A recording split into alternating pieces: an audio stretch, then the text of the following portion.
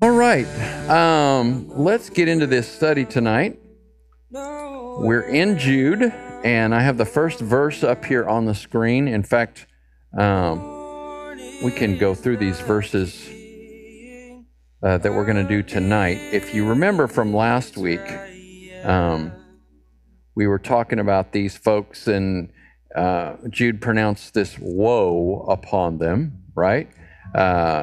Woe to them, these are the false teachers, for they walked in the way of Cain. We talked about Cain versus Abel, and this was really about jealousy, and abandoned themselves for the sake of gain to Balaam's error. And we talked about how Balaam told Balak how to trip up Israel, and that his heart was divided, and he didn't want to. He was God's prophet, and he would do what God told him to do, but he also wanted that money apparently as well. And perished in Korah's rebellion, and Korah was the one that raised up a group of people to oppose Moses. So it would seem that these false teachers are actively opposing the apostles and the apostolic teaching, okay? So now he talks about how they've made their way into the church, he says, and how they're staying in the church. He said, they're hidden reefs at your love feasts, as they feast with you without fear. Shepherds feeding themselves, waterless clouds swept along by winds, fruitless trees in late autumn, twice dead, uprooted. So these are all metaphors to talk about these folks. They're wild waves of the sea, casting up the foam of their own shame, wandering stars for whom the gloom of utter darkness has been reserved forever. Now, I know we'll get through those verses, but just in case. It was also about these that Enoch, the seventh from Adam, prophesied, saying, behold, the Lord comes with thousands of his holy ones to execute judgment on all, and to convict all the ungodly of their deeds of ungodliness that they have committed in such an ungodly way. That's a lot of ungodlies. And of all the harsh things that ungodly sinners, there it is again, have spoken against him. All right, so that is a quotation from an extra biblical work called First Enoch.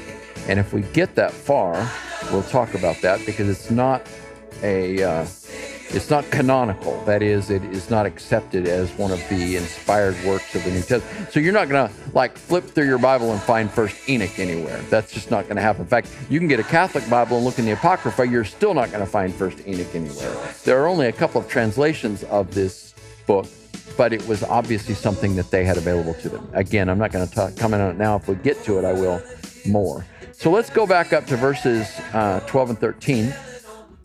He says, well, all of these things are various metaphors used in warning. First one is, these are hidden. Oh, you know what? I need to turn off that music.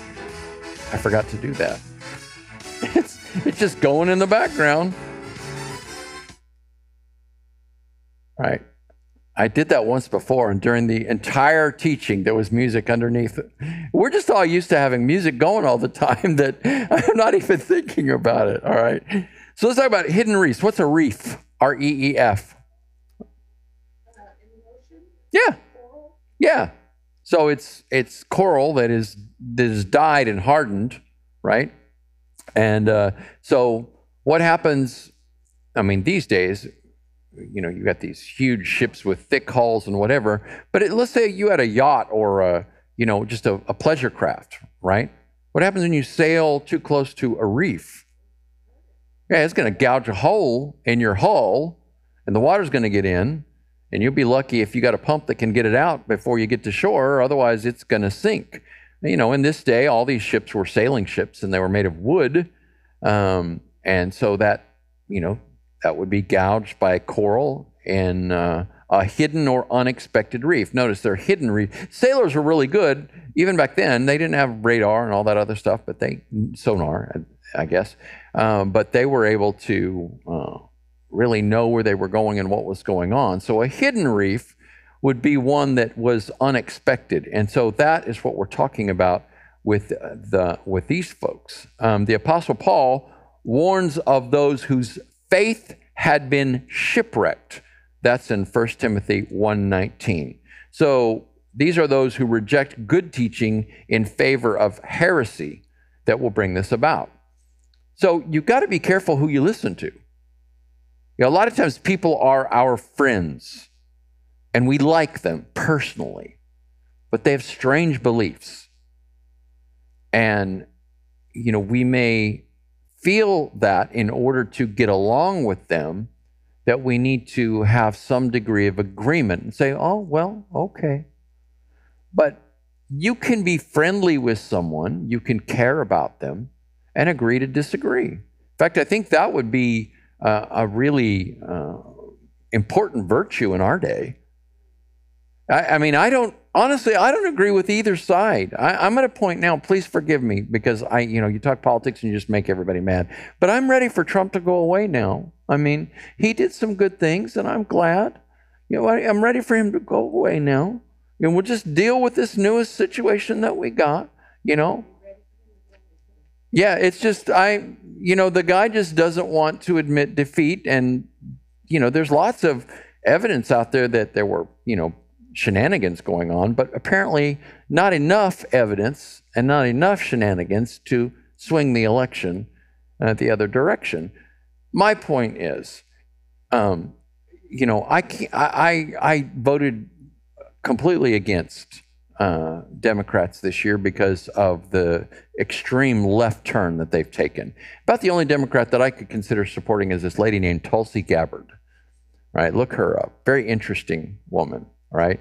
I like Rand Paul, who I guess he's technically a Republican, but he's very much like his dad. He's a libertarian. His dad was the libertarian candidate for president forever. Interesting guy, man. Just really like a lot of the things that he says. But I'm looking at this situation with the budget, and I'm just thinking, randomly sending out $600 checks to every human being it just seems ridiculous. People that need it should apply for it, and that's great. But even then, where's the money coming from? All that to say, I'm not trying to enter into politics. I just find myself not agreeing with either side. So here is there's some guy right now that Trump is, opposed to. Well, he's opposed to everybody that doesn't like him. But in any event, and he's like, I'm going to get you back and all this other stuff. I'm like, maybe we need to listen to some of those other folks that are kind of in the middle.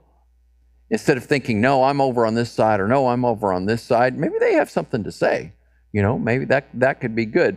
But if you find yourself in that kind of position, then it's difficult to get along with everyone if they require you to agree with them. So I encounter all sorts of folks in the theological world, the church world, that have very, very distinctive beliefs. And it is kind of their central belief. You'll find that a lot of people that come out of certain churches, they have a central belief that everything else sort of revolves around, okay? So you have Calvinists. You may not be familiar with this. Sometimes they will call themselves Reformed. And this central belief is essentially predestination, all right?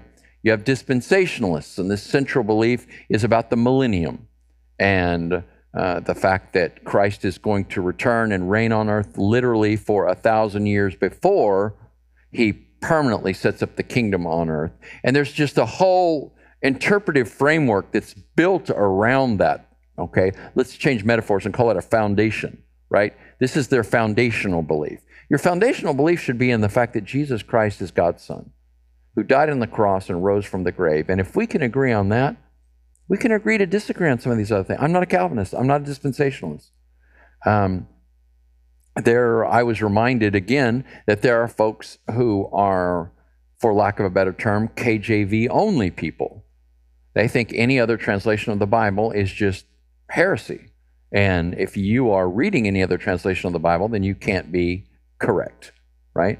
But see, even though I am reading another translation of the Bible and I can have a discussion about that, I could still try to have fellowship with them if they will have fellowship with me. In other words, what I'm trying to say is you don't have to agree with everything someone says in order to be tolerant and friendly toward them and even have a limited amount of fellowship, right? But we have come to a time when folks that once got along and could have discussions, and you had some friends that were like this, and I had a man that I had discussions with. I've mentioned him before. He was a Jewish atheist from New York. He's a civil rights lawyer. I always had very civil conversations with him until right around the election in 2016 on Facebook, and he just started getting rude, just like everybody else. And so I just unfriended him, and I just don't have conversations with him anymore. So I think that we can agree to disagree with folks, but we've got to look at what they are demanding of us in order to be friends. If they're demanding that you surrender your essential beliefs in order to be their friend, then it's time to withdraw, right? I'm going back when I was writing my notes earlier today about this, talking about hidden reefs, false teaching that is kind of worms its way into a church or denomination, or into the evangelical movement period. That there was a group that I don't hear much about anymore, called the Emergent Church from the early 2000s. And many of these folks, or you don't hear them anymore, is that they've just been absorbed into the mainline churches and their progressive approach to Christianity. And progressive sounds like a wonderful word, and everybody should be progressive, right? But theology is not predicated on an understanding that you're going to learn more and newer revelation. We can learn more and more, and we can grow deeper in our faith, but what has been revealed once for all and passed on to the saints. Christ is the final revelation of God to human beings. So when we've got Muhammad coming along 500 years later and receiving these revelations and coming up with an entirely new religion that we now call Islam, reinventing who Jesus is and so forth, and then 1,500 years or more later, actually 1,800 years later, you have Joseph Smith coming along, and by his testimony, he had a vision and talked to this angel. I think his name was Moroni or something along those lines, and he said, "Well, which church should I join?" And this angel said, "None of them. They're all apostate." It's ironic, isn't it, that Mormons want to be considered as just another church today, right? But they have a Book of Mormon that is completely fabricated history and additional revelation. And further, Mormons can be some incredibly nice people, and you can have a relationship with a Mormon person and enjoy fellowship with them, just on a personal level. But you don't need to go to the Mormon church in order to get along with someone like this, because this would be a classic example of a hidden reef. I've mentioned this, I think, in here before, perhaps in relation to either this or 2 Peter, because 2 Peter addresses the same problem, false teaching that's wormed its way into the church. But when I was a youth minister in the colony many years ago, there were a pair of Mormon missionaries. And Mormon missionaries are these young guys. They're, 19 to 20, 21, 22. They always wear white shirts and ties. They ride bicycles. You'll never know their last names. They're called Elder and their first name. They'll live in some apartment somewhere. They're isolated from their family and everybody, and they just rove and, proselytize. And so these two guys had made friends with one or two of our kids in our youth group, and so they started coming to our youth meetings. And then what they want to do is they want to steal sheep, right? They want to start pulling those kids away and bringing them over to the Mormon church. You remember Aaron, right? That stayed at your house and was in your son's youth group in the early days. I can't remember which part of his family. I think it's his biological dad is Mormon, if I remember correctly. But he was talking to Mormon missionaries for a while. But he really wanted to, prove to them. And I was like, Aaron, you need to be careful with, because they just keep coming. They don't stop coming. They keep coming. they'll invite you, come over to dinner and do this and this and this. This becomes a hidden reef, is what it becomes. You have to be careful. So hopefully you don't interpret me as saying isolate yourself and don't have relationships with people. I'm not saying that at all, but I am saying you need to be careful what is required of you to be in that relationship, right? Then he says they feast with you without fear. So these love feasts that they had back then were the Lord's Supper or communion combined with a community meal. They met together, and they were like Baptists back in the day. They just loved to meet and eat, right? So years ago, there's this fella, and I guess he makes these movies with his brother, who's made all these movies like Courageous and what was the first one? Facing the Giants or something like that was the first one. And I think that was the first one. It's like a football movie. They're Christian movies. Was it Facing the Giants? Was that the name of it? I think that was the first one. And when they hit the credits at the end, I knew that it was like a small budget film. They did a fantastic job with it. But when they hit the credits at the end, there were so many credits about meals that had been provided. I thought, this has to be a Baptist church. And it turned out it was. It was like all the actors and everybody had to be about, they just love to eat, So they had these love feasts. Well, obviously, table fellowship was a very, very important thing in the ancient world. Inviting someone over to your house and sitting down to a meal with them. And it's still important today, but I don't think we take meals together as important as that once was, even in this country. But this is why the Pharisees were very careful about who they permitted into their homes and who they allowed to eat with them. They took this to the extreme. And this is why Jesus was consistently criticized for eating with tax collectors and sinners, right? What are you sharing your table with these horrible people for? All right? And that's, if I go the direction I'm going to go, my message is going to be all of 10 minutes long tomorrow we have so much content tomorrow. If I'm going to keep this thing to 7 o'clock, it's going to be tricky. So it means a short service. But the verse of scripture that forms the basis for the organization of this church is from Matthew 9, 12, and 13. And Jesus is being criticized there for eating with tax collectors and sinners. And he said, "It is not the healthy who need a physician, but those who are sick." But go and learn what this means. I desire mercy, not sacrifice. And then he said, well, I'm doing this again. I did this the other day at church. I've memorized this verse many years ago. I came to call the righteous. I came to call not the righteous, but sinners to repentance. That's what he said. All right. So this is the point. Jesus was speaking to people who needed to hear him. He was speaking to people who knew they were sinners. He came to call sinners to repentance. If you think you're righteous, you're never going to repent because you think that what you're doing is right. If you think that you're well, you're never going to go to the doctor and get well, right? So these people are involved in table fellowship with these Christians, and he says they're not even afraid.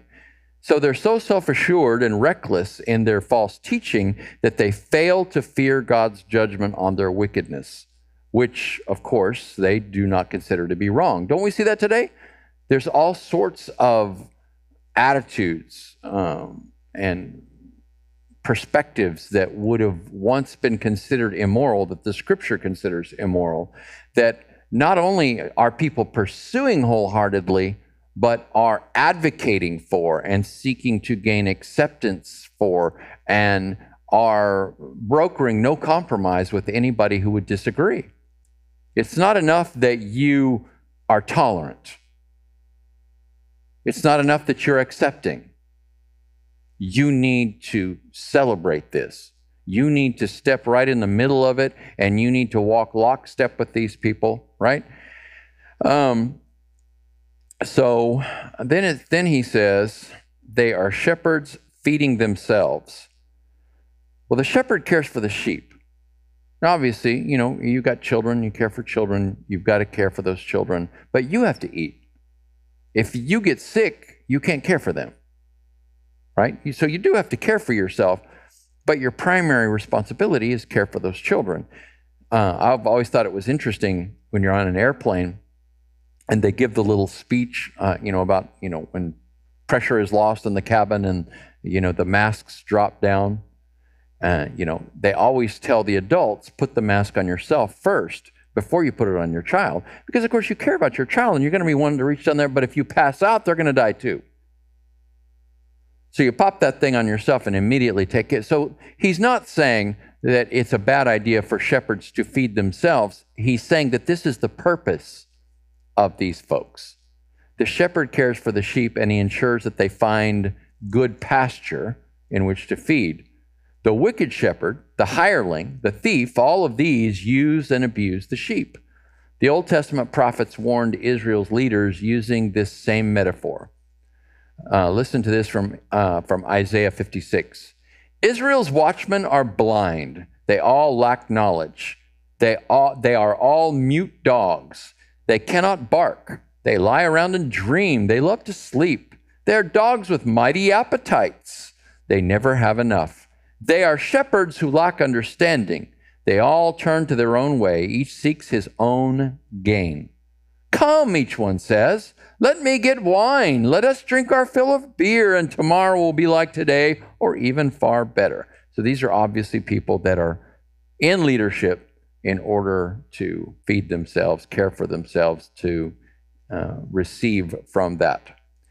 And we have this from Jeremiah chapter 12. Jeremiah has a lot to say about wicked shepherds. And shepherd, again, remember, is used as a term to refer to leadership in Israel. That's what pastor means. Pastor is a shepherd. Jeremiah 12:10. Many shepherds will ruin my vineyard and trample down my field. They will turn my pleasant field into a desolate wasteland. And then this from Jeremiah 23, which is, by the way, that whole chapter is about bad leadership, okay? Woe to the shepherds who are destroying and scattering the sheep of my pasture, declares the Lord. Therefore, this is what the Lord, the God of Israel, says to the shepherds who tend my people. Because you have scattered my flock and driven them away and have not bestowed care on them, I will bestow punishment on you for the evil you have done, declares the Lord. So this earlier said that they feast with you without fear. The connotation there is that they should be afraid because judgment day is coming. And then this from Ezekiel. So this is the third prophet we're quoting now from the Old Testament, third major prophet. Son of man, prophesy against the shepherds of Israel. Prophesy and say to them, this is what the sovereign Lord says. Woe to the shepherds of Israel who only take care of themselves. Should not shepherds take care of the flock? So once again, I want you to consider Christian leaders, celebrities, celebrity whatever, worship leaders, celebrity pastors. Who are they doing this for? Are they caring for anybody? In fact, I think that it is important that the leadership model that God provides for us is a shepherd. Shepherds had a very intimate relationship with their flock. In fact, Jesus says in John chapter 10, my sheep hear my voice. They know me and they follow me. Sheep understood their master's voice, right? So this is like, you and if you have a dog. I'd say a cat, but cats don't care. They have their own way, man. The only time I've ever seen a cat come is when you say kitty, kitty, kitty, kitty, kitty, and I don't know why that is. The only way we could ever call our cats is go kitty, kitty, kitty, kitty, kitty, kitty. You can call their name all you want, and they're just going to lay there and just look at you like, what? I don't know, right? But your dog knows your voice. You call your dog. In fact, you can have certain gestures and tones of voice, and your dog recognizes that. So the kind of relationship a shepherd had to his sheep would be similar to the kind of relationship that you might have with your pet. You can't be on that level with every one of your sheep, but these are smaller flocks. So, the shepherd intended for a flock that was manageable for that shepherd. But in churches today, it seems like there is more of a cattle mentality. Everybody's being herded the same direction. You know, you've just got this vast ranch with cattle just out there feeding on their own. You know, and the rancher goes out there and rides among them, and then when he needs to, he just drives them where they need to go. And I'm just wondering, and I'm wondering out loud, but I've been thinking about this for a while, if God is not in the process of reorienting our perspective on church again through this COVID situation. Churches like ours just keep on meeting. Now, there are churches that are small like ours that are not meeting as well, but churches that are larger have so much more to be concerned about. And so a lot of those churches waited for quite a while before they met. They had to really put some things together. But it's easier for me in a room this size, a building this size, a group this size, to make sure that everybody's okay, to make sure I communicate to you what you need to hear. That's not possible when you have this massive group of people. Now, I came to faith in a large church, so I don't have anything against large churches. That church and large churches that are doing their job have small groups. Now, our church didn't have the home groups that you find prevalent today. It was Sunday school. But that's how you met people and knew people, was from your Sunday school. So there was a Sunday school department, and then there were Sunday school classes. And it's a good way of organizing. You knew these people, and then you knew these people really well. And then, you know, you had a ministry that was around that particular group of people, and you did things with those. So, you know, that worked well. So you can have a big church that can, but you have to understand that the head pastor is really probably not the one shepherding you. You probably don't even know that guy. I barely knew the pastor of our church. Now, I wrote him a few times, and he always wrote me back, hand wrote me back. But this is a pastor that was on TV back in the day. He would have been the equivalent of a celebrity pastor, but he just preached the gospel. And I met with him one time in his office, in fact, one of my former students actually worked with him where he is now. It's escaping me. Where did your son go to college? No, the other one. Howard Payne, which is in what city? Brownwood, thank you. That's where Pastor Jackson is. Yeah. Well, again, this is the second time I've forgotten part of a verse that I memorized 100 years ago. But yeah, he's still there, and he does an evangelism program at Howard Payne. But he had been in Phoenix, Arizona when I came to faith and had a television ministry. It's one of the reasons why I want to make sure we're always online, make the service available to people. But that church, you know, you didn't know him. He was just a figure that was just up there. There needs to be someone who is pastoring you in your life that you can know. Now, that doesn't mean you're going to be having a meal together every day or something like that, but you know, we can do that in a church this size. And as I said, I think that that's one of the reasons, or one, at least, I won't say the reasons, one of the outcomes of this COVID situation. As I was watching this, I want you to think with me. Do you remember when they first started shutting everything down? They said groups of 500 or more can't meet together. Groups of 250 or more cannot meet together. Groups of 50 or more cannot meet together. Groups of 10 or more cannot meet together. Let's just think about that now. That's really a good breakdown of what maybe an average medium church would be, right? And you think of those levels and you start considering, what is it about a group of a certain size that is dangerous? Well, it's just, the only danger is that there are so many people in the same room next to each other that could be spreading this, right? But as the group goes down, the danger goes down because there are fewer people there to spread that. But eventually it spreads anyway, right? Which indeed it has. But I started thinking, on an average Sunday in here, I mean, we'll have 50, 60, 70 people, sometimes 25 or 30 or 35 people, right? But this is one of the reasons why I just haven't been, well, I looked at the rules, and initially they were making churches go by everybody else's rule. And it was 50% of the capacity of your building. I had forgotten. See, before we built this stage right here,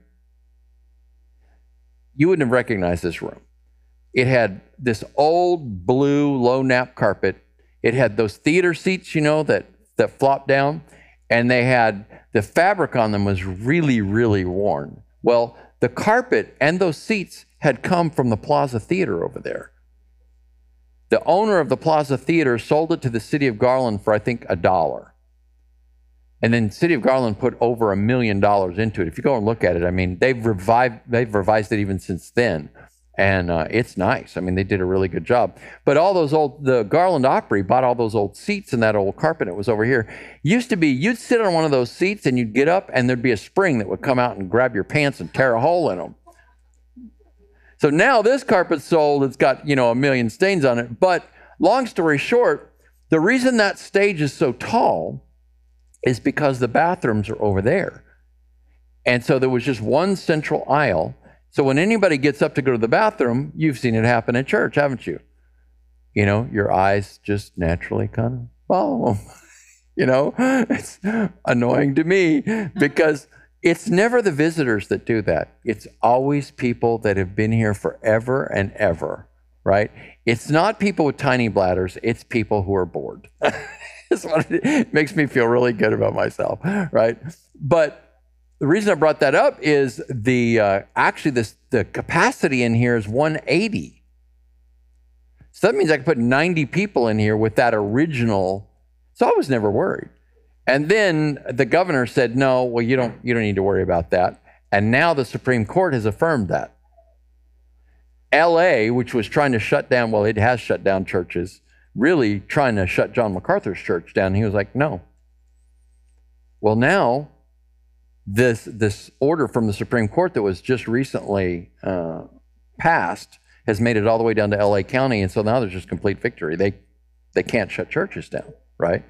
But see, that doesn't mean that we're not responsible for providing opportunities for your health and safety. So you're coming in here, it's a small group, but I've got the chairs spread out here, right? There's masks available back there. I've got this stuff that I have sprayed the whole church down with on a number of occasions that is used by hospitals.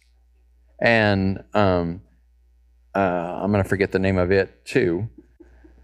But it kills the virus. So nonetheless, I've wondered if that's not an outcome. And so it says that these are folks are coming in and they're shepherds that are feeding themselves. So I think that it is important to have someone in your life, to be in a church, to be in fellowship, to have someone in your life that is offering that shepherding, that direction, and that teaching. Shepherds in the church are supposed to be teachers, pastor teachers, right? In fact, that's one of the qualifications for an overseer in the church. We need to be able to teach, all right? Then he says they're fruitless trees in late autumn. So by this time, these false teachers, these fraudulent leaders should be bearing fruit. Well, what is fruit? Right? The fruit of the Spirit: love, joy, peace, patience, kindness, goodness, faithfulness, gentleness, self-control. So we're going to see, if we get down that far today, if not, then after the break, we're going to see that these folks do not have that kind of Spirit-filled attitude at all, right? They're not displaying the fruit of the Spirit. Further, I should be impacting the lives of other people positively and appropriately. And then I need to be bringing people to Christ. And this is all about fruit, right? But these people are not bearing fruit. He says they are fruitless trees in late autumn. The idea here being they should be bearing fruit at that point, whatever this type of fruit this tree would be. Usually we think of autumn as being the time of harvest, right? So I think that's what's being referred to here. And then he says they're twice dead, uprooted. So doubly dead, no good for this world and no good for the kingdom. That's what I think that might mean.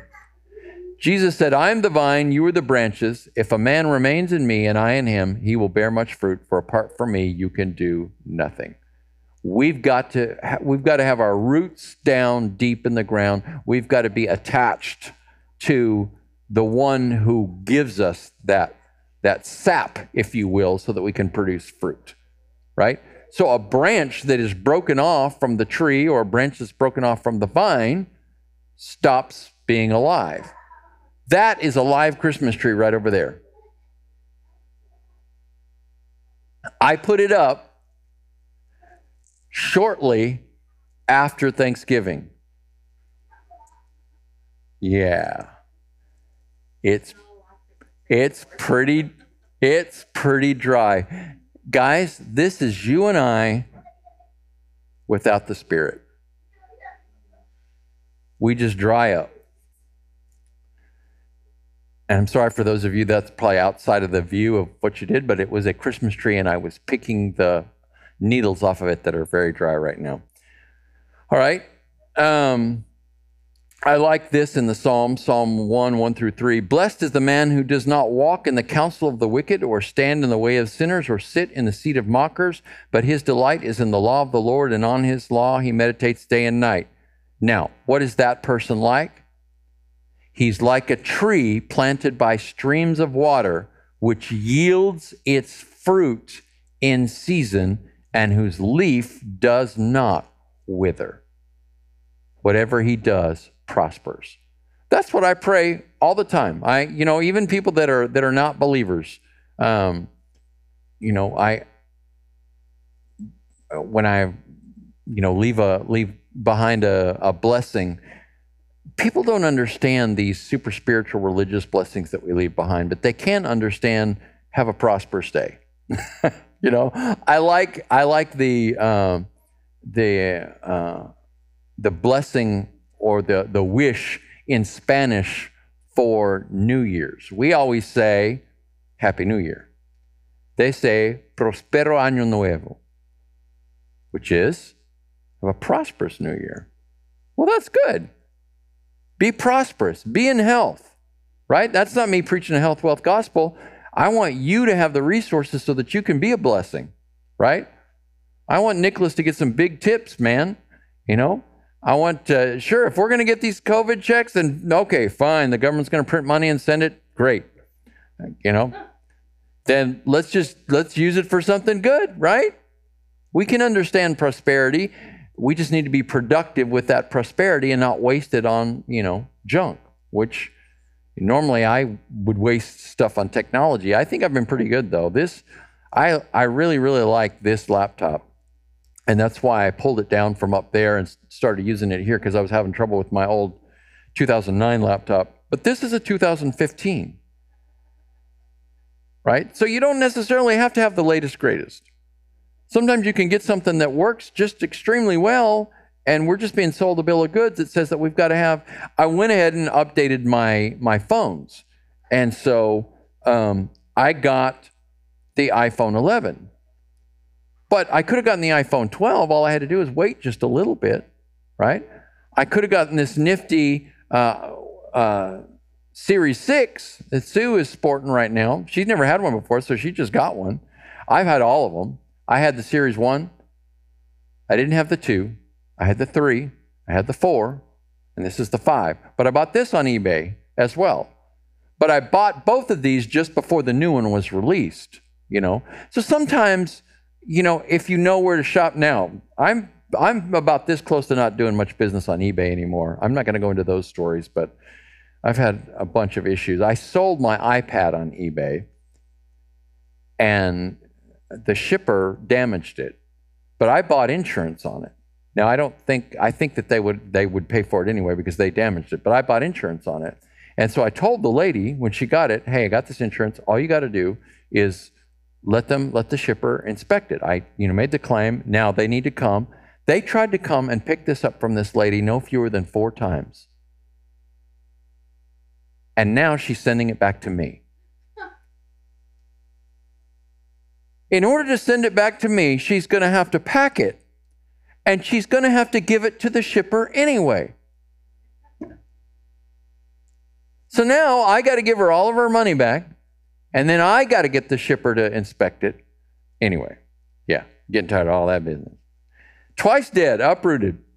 They're wild waves of the sea, casting up the foam of their own shame. Has that moved on the screen there yet? Yep, it's gone to the next one. There's the next one right there. All right. So these folks are restless, they're reckless, they're rash, they're unrestrained. This just reminds me of a lot of folks out there today, right?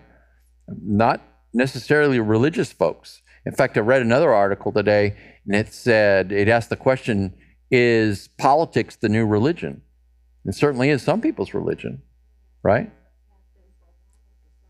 Yeah.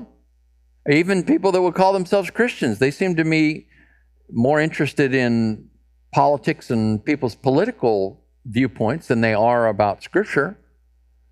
I post Scripture all the time. But if I post something about a particular political candidate or politician or political viewpoint, boom, boom, boom, boom, boom, boom, boom. Everybody wants to jump on and say something. Where's your interest? What do you love? You know? So, I think that this would be descriptive of this scripture I'm about to read from Philippians 3:19 would be descriptive of these people that Jude is addressing, but it would also be descriptive of a lot of people today. Listen to it. This is Philippians 3:19. Their destiny is destruction. Their God is their stomach, and their glory is in their shame.